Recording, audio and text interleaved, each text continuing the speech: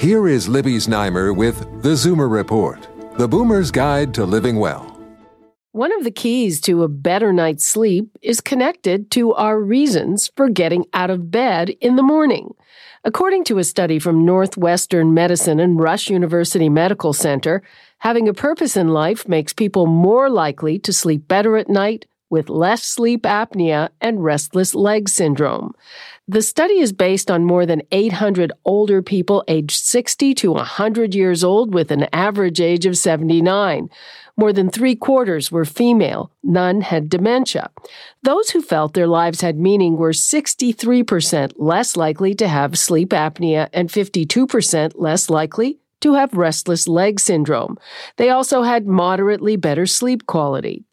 This is the first study to show that having purpose specifically results in fewer sleep disturbances over a long period of time.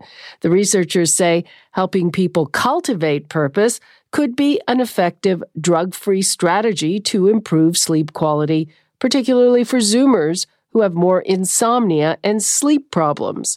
The researchers say it can be cultivated and enhanced through mindfulness therapies, and they believe that although the participants were older, the findings will likely apply to the broader public.